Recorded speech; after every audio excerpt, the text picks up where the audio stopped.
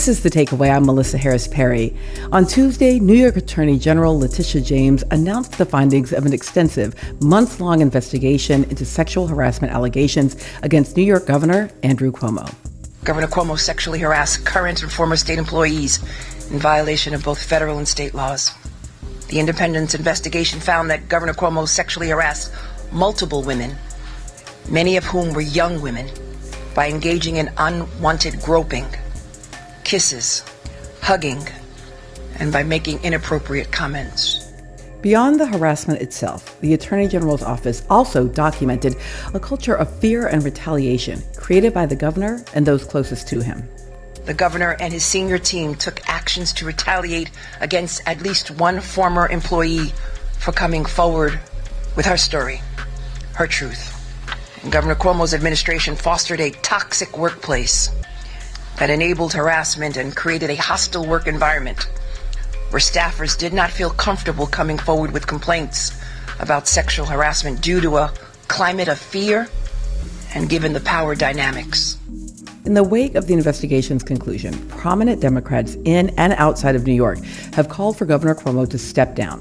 That includes President Biden, who was asked by CNN reporter Caitlin Collins about the matter on Tuesday. Back in March, you said that if the investigation confirms the allegations against Governor Cuomo, then he should resign. So will you now call on him to resign, given the investigators said the 11 women were credible? I stand by that statement. Are you now calling on him to resign? Yes. But so far, Andrew Cuomo has completely disregarded those calls. In a video he released on Tuesday, he downplayed the allegations made against him and attempted to undermine the credibility of his accusers. Today, we are living in a superheated, if not toxic, political environment. That shouldn't be lost on anyone. Politics and bias are interwoven throughout every aspect of this situation. One would be naive to think otherwise, and New Yorkers are not naive. With Cuomo staying put for the time being, New York state legislators are gearing up to potentially vote on articles of impeachment against the governor. But a full impeachment trial is likely more than a month away. For more, I'm joined now by Gwen Hogan, reporter for WNYC and Gothamist. Gwen, thanks for coming back on the show. Hi, thank you. And also with us is a voice many of you know, Amy Walter, editor-in-chief of The Cook Political Report with Amy Walter and former host of Politics with Amy Walter from The Takeaway. Amy, it's so great to have you back. I am so happy to be here. All right, Gwen, I want to start with you. Several women came forward to accuse Governor Cuomo of sexual harassment earlier this year. Can you just sort of walk us through the big pieces of the report put out by the Attorney General's office? Sure. This sort of outlines in its totality, it corroborates the stories of 11 women. So while some of the broad brushes of the allegations we knew, this sort of documents meticulously with contemporaneous text messages, notes that Cuomo's senior staffers were taking about this abuse while it was happening. So the evidence is what's really just paints this full picture of a pattern of behavior that, targeted women for abuse and top staffers who enabled it. And secondly, there are some new allegations in this report. One is the story of a state trooper, and she actually did not want to come forward with a story, but investigators found her during the course of this investigation and compelled her to testify. And basically, she had been transferred to Cuomo's personal security detail after he met her at an event, even though she didn't meet the minimum requirements for state troopers to work on the security detail at that time. They changed the requirement for her. He then targeted her with a series of sexual comments about her body, about her clothes, about her marriage and her sex drive, and then, escalated with several instances where he touched her body, he rubbed her hands over parts of her body, and other state troopers testified that they witnessed this, these encounters as they were happening. So just overall, it paints this pattern of this toxic environment where women were targeted for abuse and it was enabled. So, Amy, if there was a long-term toxic environment, you have people like state troopers seeing this happen. That says to me, on the one hand, yes, this is a Cuomo problem, but it seems like a much bigger problem than that. Right. It's a power problem, and it is not unique, of course, to Governor Cuomo. So many people in power had taken the opportunity to abuse that and to create a culture where they're insulated from any sort of retaliation, where they're able to get away with pretty much anything. So this is not something new. What's new, and I think what is unique about this moment, is that they're now being held accountable. What's also different, though, about this moment is that I think in another era, and maybe era I'm using loosely, it could have been 10 or 15 years ago, this sort of report and what Gwen laid out is so damning that a political figure would be shamed out of office, would see the fact that every single supposed ally within his party has abandoned him as a way to step down and an opportunity to, quote unquote, do the right thing. That's not what's happening now. I think that the political era we're in says you stick around and you fight, that your base will never abandon you because they prioritize team over anything else, and that it is not worth, I say worth sort of in quotes here, the cost of stepping down when you can fight against this and politically still come up a winner. I mean, to the extent that the stick around, no matter what, is an era, it's got to be one that at least was ushered in by Bill Clinton, who got impeached and was like, you know what, I'm staying. And then certainly was solidified by President Trump, who was impeached twice and was like, you know what, so what, I'm staying. And so it seems to me that it is...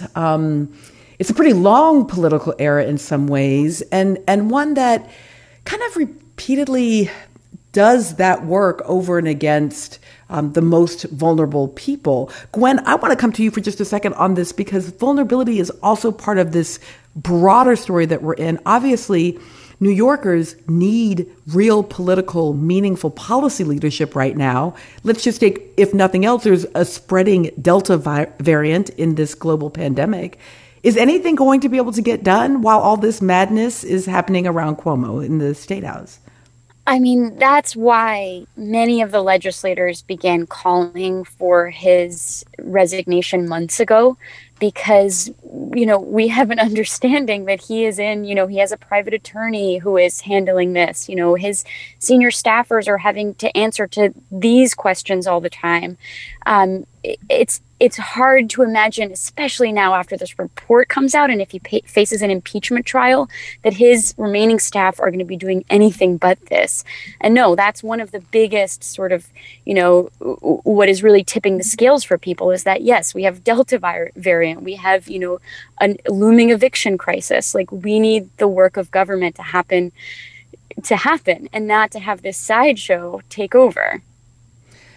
Amy, you were just talking about the ability of legislators, to ask him to, or Gwen was just telling us about state legislators asking the governor to step down, in part because of policy. But I also wonder if their ability to ask him to step down is also political. In other words, is there any sense that the leadership of the state of New York would be anything other than the team, right? In other words, Democrats. Right. You mean, when he steps down, there's not the political worry that this is going to embolden Republicans or benefit Republicans, right? It's not a swing state, right? Exactly.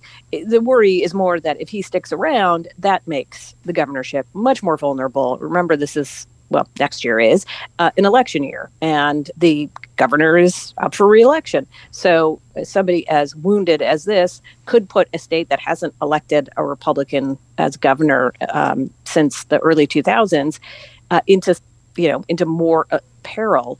It also helps that the lieutenant governor, who's the person who would step into this job should Cuomo either step down or be impeached, is a Democrat and is a woman, which I think also would be for many politicians, they'd say, oh, well, this is a much better look for us, right? To have in his place a woman who is taking over after these horrible accounts of sexual harassment. So, look, I think, so many people are making this comparison between, say, what happened in Virginia, where the then governor, Ralph Northam, it came out that in his college days, there was a blackface picture. He alleges it wasn't him, but the calls came for him to resign. It looked as if he was headed that way. And then the lieutenant governor also, a couple days later, there was scandal involving that person, who is also a Democrat, involving sexual assault. And so the worry among politicians was, oh boy, we can't have our governor step down, our lieutenant governor step down, and give the opportunity for Republicans to take over in the state of Virginia. But the place I think this is most analogous to, actually, or the case that's most analogous, is Al Franken. And this was in the era of Me Too as well. Senator from Minnesota, accused by many women of inappropriate touching. He was asked by his colleagues to resign. He ultimately did. And there is tremendous pushback, even now, against some of the women in the Senate who asked him to resign, specifically Senator Kirsten Gillibrand from New York, because he wasn't given due process. There was no ethics investigation. There was no sort of fair trial in all of this. And even many Democrats, many liberals who say he was pushed out for political reasons, that this was not a fair experience. So I think so many look at that case, look at Al Franken and say, you know what, do not resign in the face of accusations. Stay and fight for as long as you can. Gwen, does the Attorney General's report count as due process for the governor in this case? Well, that is sort of what, many of his staunchest allies in the Democratic Party had not called for his resignations, and they changed their tune. So we have more than 160 pages of documentation and hundreds more appendices of evidence pointing towards this. That's why the head of the state's Democratic Party called for his resignation, one of his closest allies for years. And that's why he lost this sort of stronghold of support that he had in the state assembly, which is where any impeachment proceeding would begin. Having said that, they do not want to go through with an impeachment. Mm-hmm. They just want him to resign, right? Like they don't want to have to take this vote, but the governor is sort of forcing their hand by not stepping down. Gwen Hogan is a reporter for WNYC and Gothamist. Gwen, thanks so much for being here. Thank you for having me. And Amy Walter is editor-in-chief of the Cook Political Report with Amy Walter. And Amy, you don't go too far because you're going to stick around for the second half of our hour because I want to talk with you about what's happening in Ohio as well. Can't wait.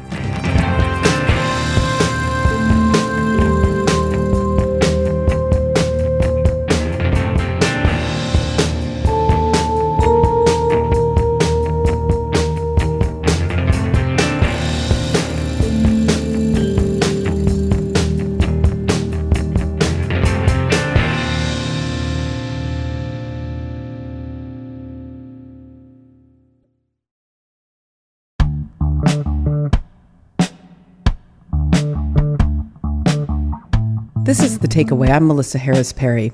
On June 8th, Terry McAuliffe won the Democratic primary for Virginia's open gubernatorial seat. In a distant fifth place, with less than 4% of the vote, was Justin Fairfax, the state's current lieutenant governor.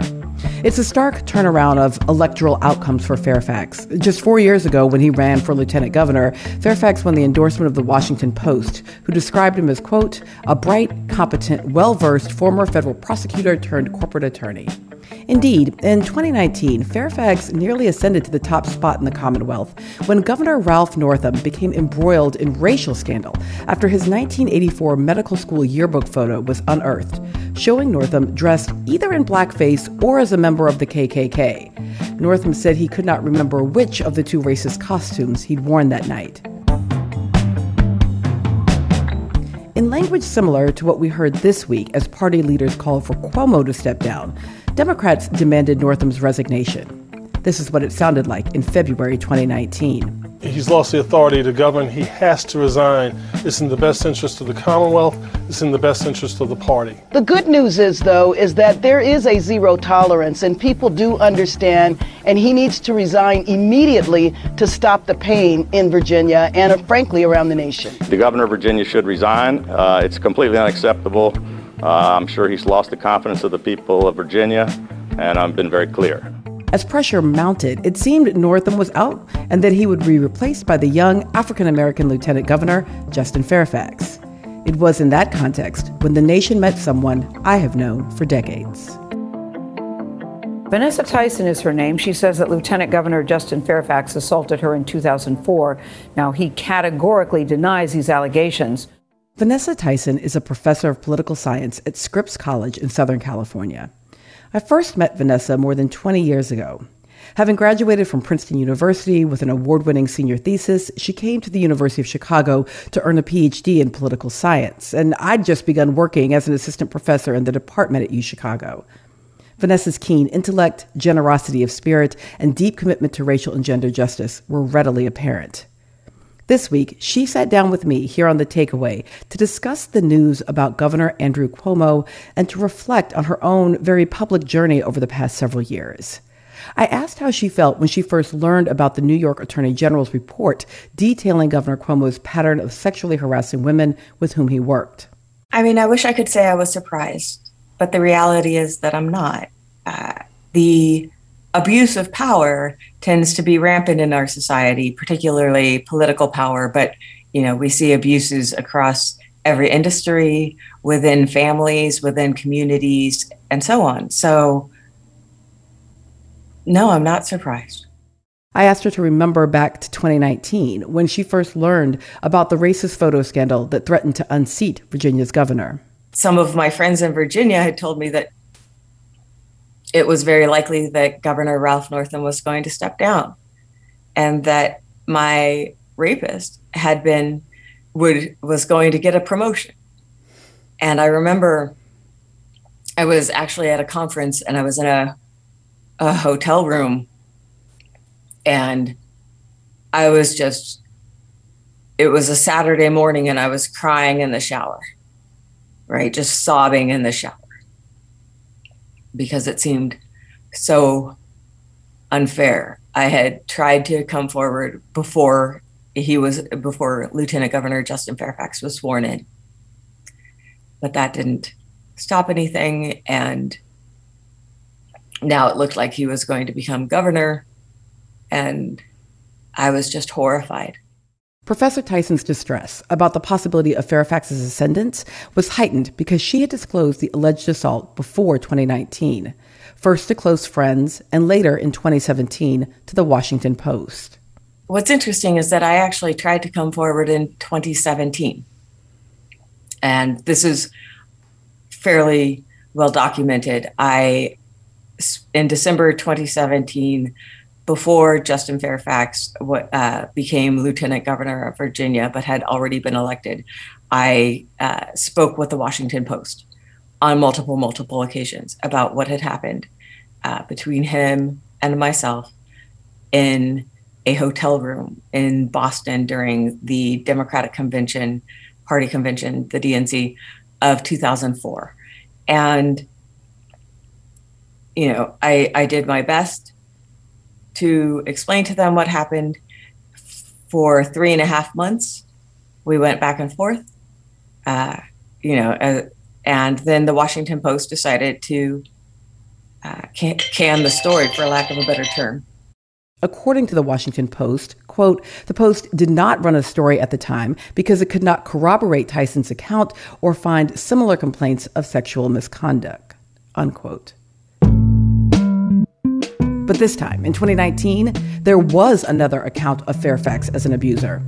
Meredith Watson, a classmate of Mr. Fairfax, publicly alleged that the lieutenant governor sexually assaulted her in 2000 when they were both college students at Duke University. Watson told her story to Gayle King on CBS this morning. He did things that you shouldn't do to someone without their permission. And I tried several times to get up and leave, and was pushed back down. Lieutenant Governor Fairfax categorically denied the allegations made by Tyson and Watson. Both women asked the Virginia state legislature to hold hearings to investigate the claims. Democrats, who controlled Virginia's General Assembly, declined repeatedly. Justin Fairfax is still the state's lieutenant governor. Ralph Northam remains its governor.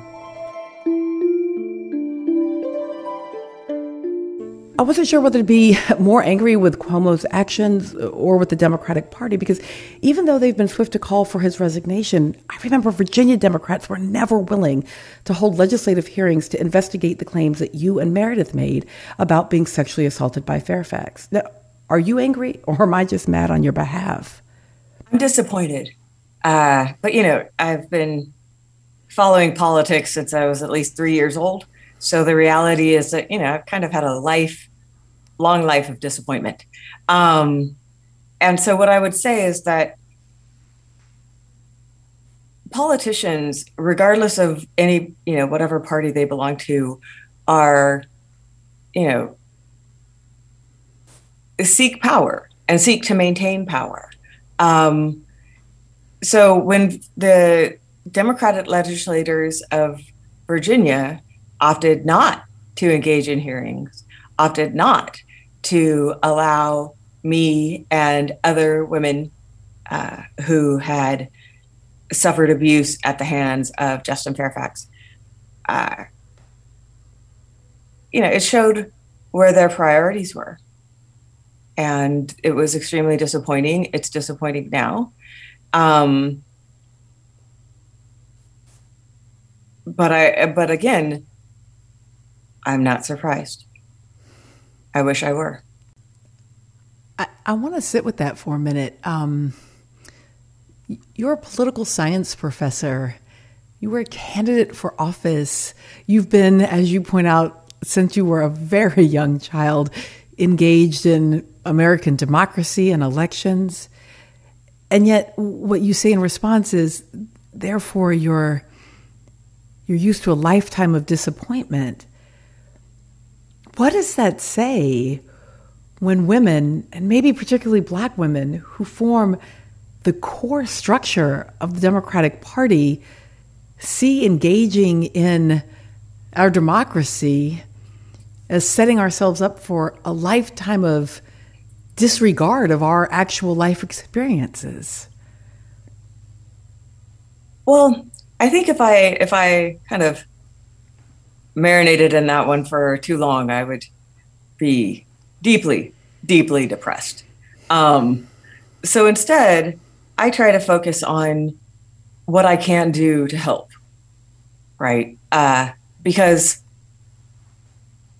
no matter what I've been through, there's always someone else who has had it worse. There's always going to be more women who have been victims of abuse. I mean, more women and men who've been victims of, various forms of emotional, physical, and sexual abuse, including sexual harassment in the workplace. So what I think about and what I try to focus on, and I think this has been a common trend amongst African American women, right, is that we have a bunch of people that we need to help. It's not just about us. We are connected. There is sisterhood. And in that sisterhood, it means that we don't necessarily always stand for ourselves. It's that we're standing for all of us. I think about the Democratic Party, and at times I certainly believe that the Democratic Party takes Black women for granted. I think that's a rather common phenomena. What I will say, however, is that as a Black woman, I am not going to let my fellow sisters down. I am not going to let all of the Black women and men who have been abused throughout their lifetimes in whatever way, I'm not going to allow them to be let down. So despite the shortcomings, if you will, of the Democratic Party as an institution, I think it's important that I, as an individual, stay involved and engaged in the Democratic Party, but also, right, make sure that I stay true and authentic to who I am and stay true to the people, who have been through so much pain and so much exploitation so that they know that they're not alone. So I don't see it as a choice as much as I see my activism and advocacy and even my willingness to come forward under rather terrifying circumstances as a means to set an example and to try to help others know that they're not alone. And I cannot help but to think about the fact that Joe Biden, as the head of the Senate Judiciary Committee in the U.S. Senate, also did not allow all of the women who had something to say about Clarence Thomas. He did not allow them to speak. That it took him decades to even acknowledge publicly and to apologize to Anita Hill. And that in this moment, when I hear him as president call on Andrew Cuomo to resign, I gotta say, I keep wondering if anyone cares when Black women are the ones who are assaulted and abused, or if our political system is simply willing to take us as collateral damage. What I would say is that Black women throughout the history of this country have always been collateral. But I would add to that Black children and Black men, right? And as a consequence, what happens is that we're put in this weird kind of situation of trying to survive amidst this, palpable oppression, right? Help us to think about this moment with Governor Cuomo. Are there things that are not on the agenda in our public conversation right now that need to be? It seems like we're only recently talking about systemic racism, right? It's coming up, and of course there's plenty of backlash and so on and so forth. But what I want to think about is systemic abuse, and how powerful people either not only abuse others and use their power as a means to abuse others, use their power as a means to further frighten and intimidate those that they've abused, right? Which I've personally been the recipient of. I also want to think about how our systems and structures allow for abuse to continue and perpetuate. And really, what does it take for institutions to have the actual courage to reflect upon how they contribute to abuse that very much shapes and hurts members of our society? Vanessa Tyson is Associate Professor of Politics at Scripps College in Southern California. Vanessa, thank you for joining us. Thank you so much for having me. We've reached out to Lieutenant Governor Justin Fairfax's office for comment, but have yet to hear back. If we do get a response, it will be posted at thetakeaway.org.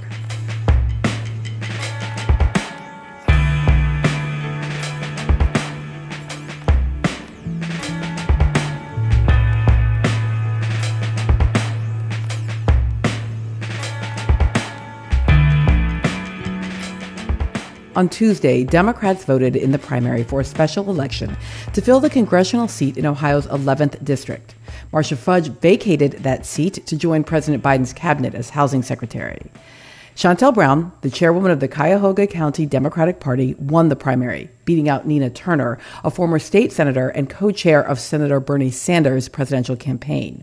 Now, Ohio 11 is a safe Democratic district, and Brown is strongly favored to win the general election in November. Now, this single House seat, though, it's a big deal because the battle between Brown and Turner was billed as a surrogate showdown between the progressive and moderate forces in the National Democratic Party. Here to walk us through the special election primary in Ohio is Julie Carr-Smythe, an AP reporter based in Ohio. Welcome, Julie. Happy to be here. And Amy Walter is back with us to talk more politics. Amy is the editor-in-chief of the Cook Political Report with Amy Walter and former host of Politics with Amy Walter from The Takeaway. Welcome back, Amy. I am once again so very happy to be here. All right, Julie, I have to say I was surprised by the results. Turner looked like the frontrunner and had a lot more fundraising dollars. How is it that Brown won this? Well, what we saw was this huge surge in the last several weeks of the campaign. And you are absolutely right. Nina Turner had been campaigning hard here for months. And she's a firebrand, fiery speaker, inspires a lot of crowds who are favorable toward Bernie Sanders.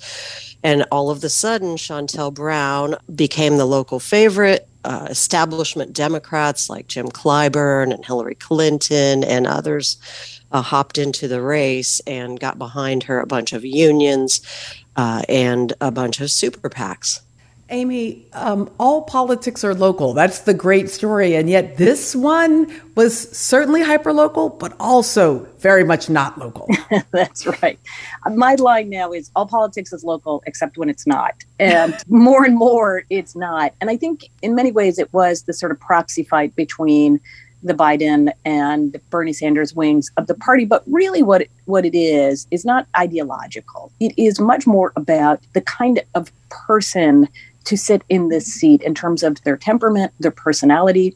More important, whether this person is going to be a team player, which is what Shontel Brown was arguing, right? I'm not only going to be a backer of Joe Biden, which Joe Biden won this district in the primary against Bernie Sanders. Hillary Clinton won this district overwhelmingly back in 2016 against Bernie Sanders. So saying, I'm going to be on the team, which Nina Turner has come out against both of those leaders when she was with the Sanders campaign. I'm going to be on the team. I'm going to be a vote with leadership. You can't count on Nina Turner being part of the team. She is a sort of rogue agent. And when Democrats have just a narrow majority in the House, when Joe Biden's agenda depends on 50 senators sticking together and every single one of the Democrats in the House sticking together, we can't afford to have a rogue individual on the Democratic side.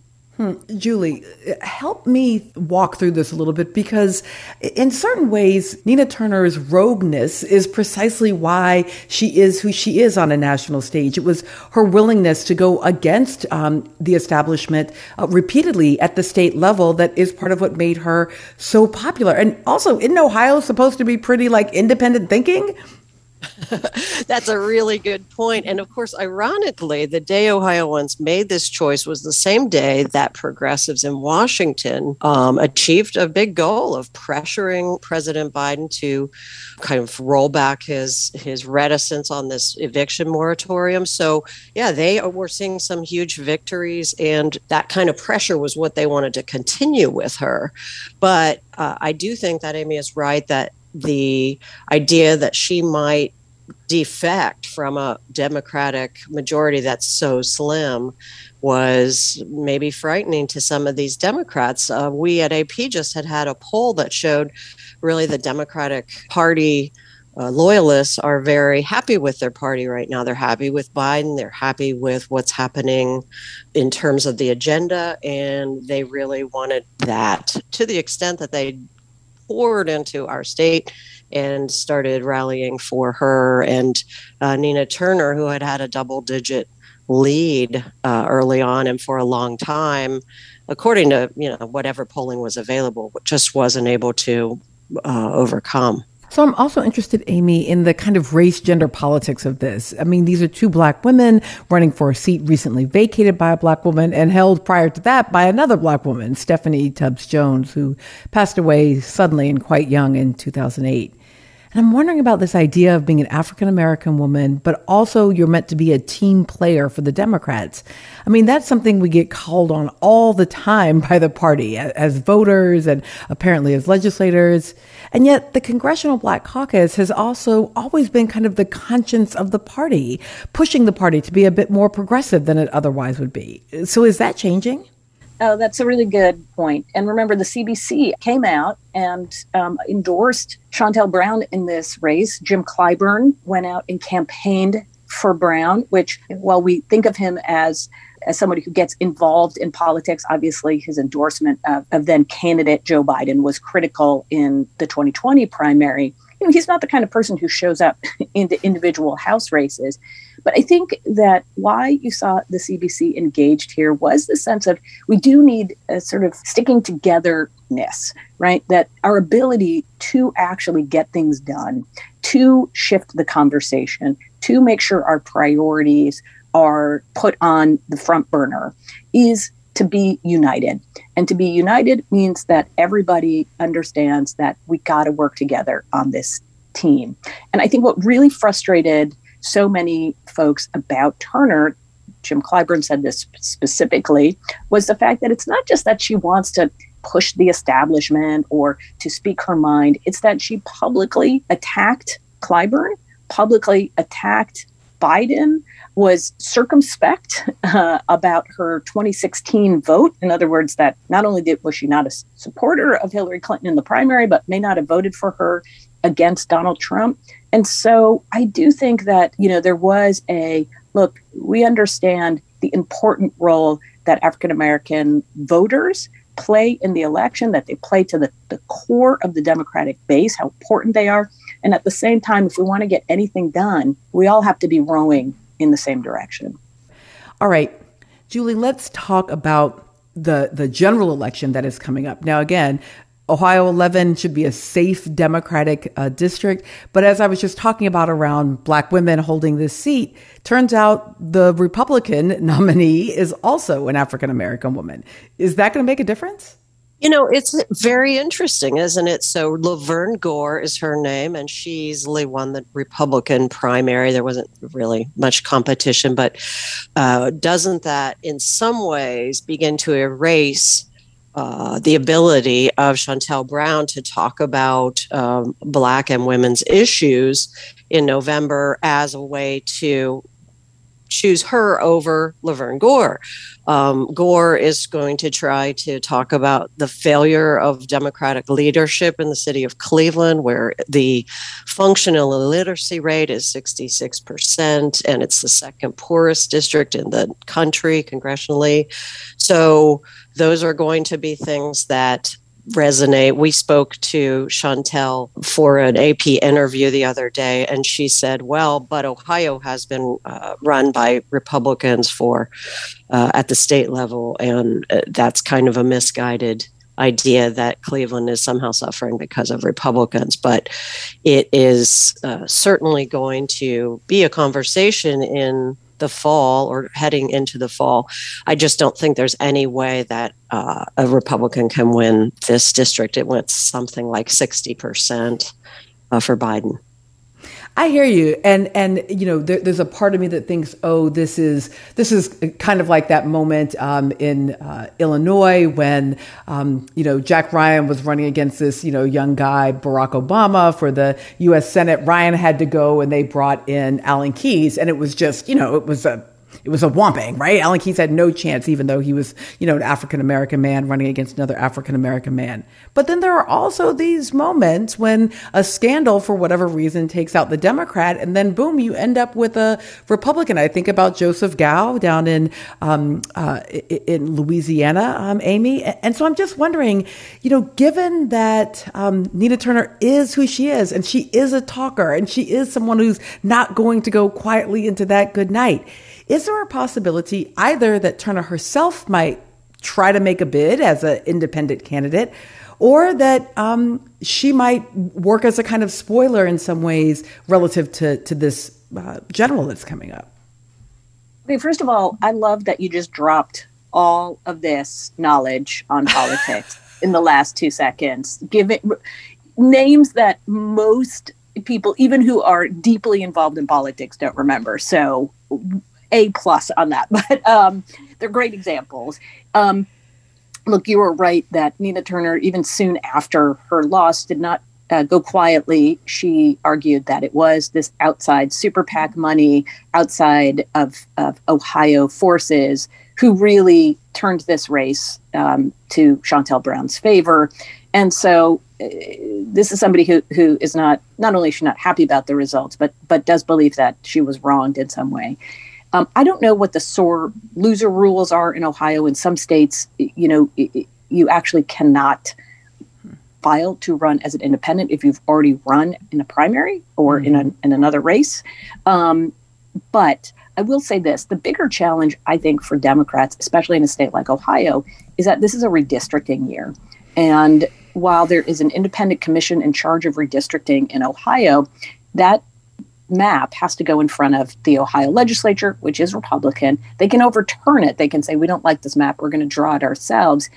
In which case, Ohio could become a state where there really are only a couple of Democratic seats, one being this Cleveland seat and the other being one closer to Columbus, in and around Columbus. And that, to me, is the bigger worry for Democrats right now in that state, that there's really nothing left for the party except a couple of districts, this being one of them. Amy, you're right. There is a sore loser law. I just looked it up. Thank you for reminding me of that thing and for clarifying that. So it won't happen in that way. But I really appreciate your focus here on the redistricting. And I'm wondering, Julie, if you have heard from state Democrats, right, in sort of as the work that you're doing there in reporting about sort of what they're facing relative to this question of redistricting. It's an issue facing us here in North Carolina. It's huge in Texas. What is Ohio saying about this? Absolutely. The first meeting of our redistricting commission is actually today, and it is going to be interesting because we are losing a seat due to population not growing to the extent to keep what we have. And you're absolutely right. And I don't think that Nina Turner, would want a Republican in that seat. Personally, she may be a spoiler or be looking to something higher, but I think that the Democrats desperately need to keep the Cleveland seat because that's what they have. But we are hearing exactly that it would be only 2 Democratic seats, and they'll try to keep the other, I guess, 13 or 12 for the Republicans, who already control the governor's office, every statewide office, the Supreme Court, and both chambers of the legislature. But the Republicans are involved in a huge scandal right now themselves. We had a Speaker of the House indicted in bribery, or arrested for bribery and racketeering, and that is not by any means over. Just yesterday, our Republican Attorney General roped and looped some more individuals into that. So that is facing them down in an election year next year. But the redistricting process was put in place by voters, and they are highly supportive of fair maps. We really need them here. We're one of the most gerrymandered states in the country. And if you look at some of the districts, they look like ducks and snakes and everything else. So, they will be paying attention, according to the advocates who the reporters heard from yesterday, including possibly going to court. Julie Carr-Smythe, an AP reporter based in Ohio, and Amy Walter, editor-in-chief of the Cook Political Report with Amy Walter, who has me Googling things in the middle of our conversation. Thank you both for joining us. Thank you. It's been great. Thank you.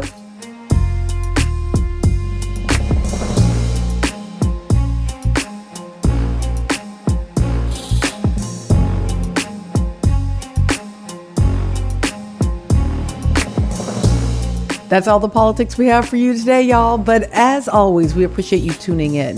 And before I head out, let me give a quick shout out to our fantastic team that helps to make the radio. Our producers are Ethan Oberman, Lydia McMillan-Laird, Shanta Covington, and Katarina Barton. Our line producer is Jackie Barton. Our senior producer is Amber Hall. Our board operators are Milton Ruiz and Vince Fairchild. Jay Cowett is our director and sound designer, and Meg Dalton is our digital editor this week. David Gable is our executive assistant, and Lee Hill is our executive producer. Thanks so much for listening. I'm Melissa Harris Perry, and I just work here. This is The Takeaway.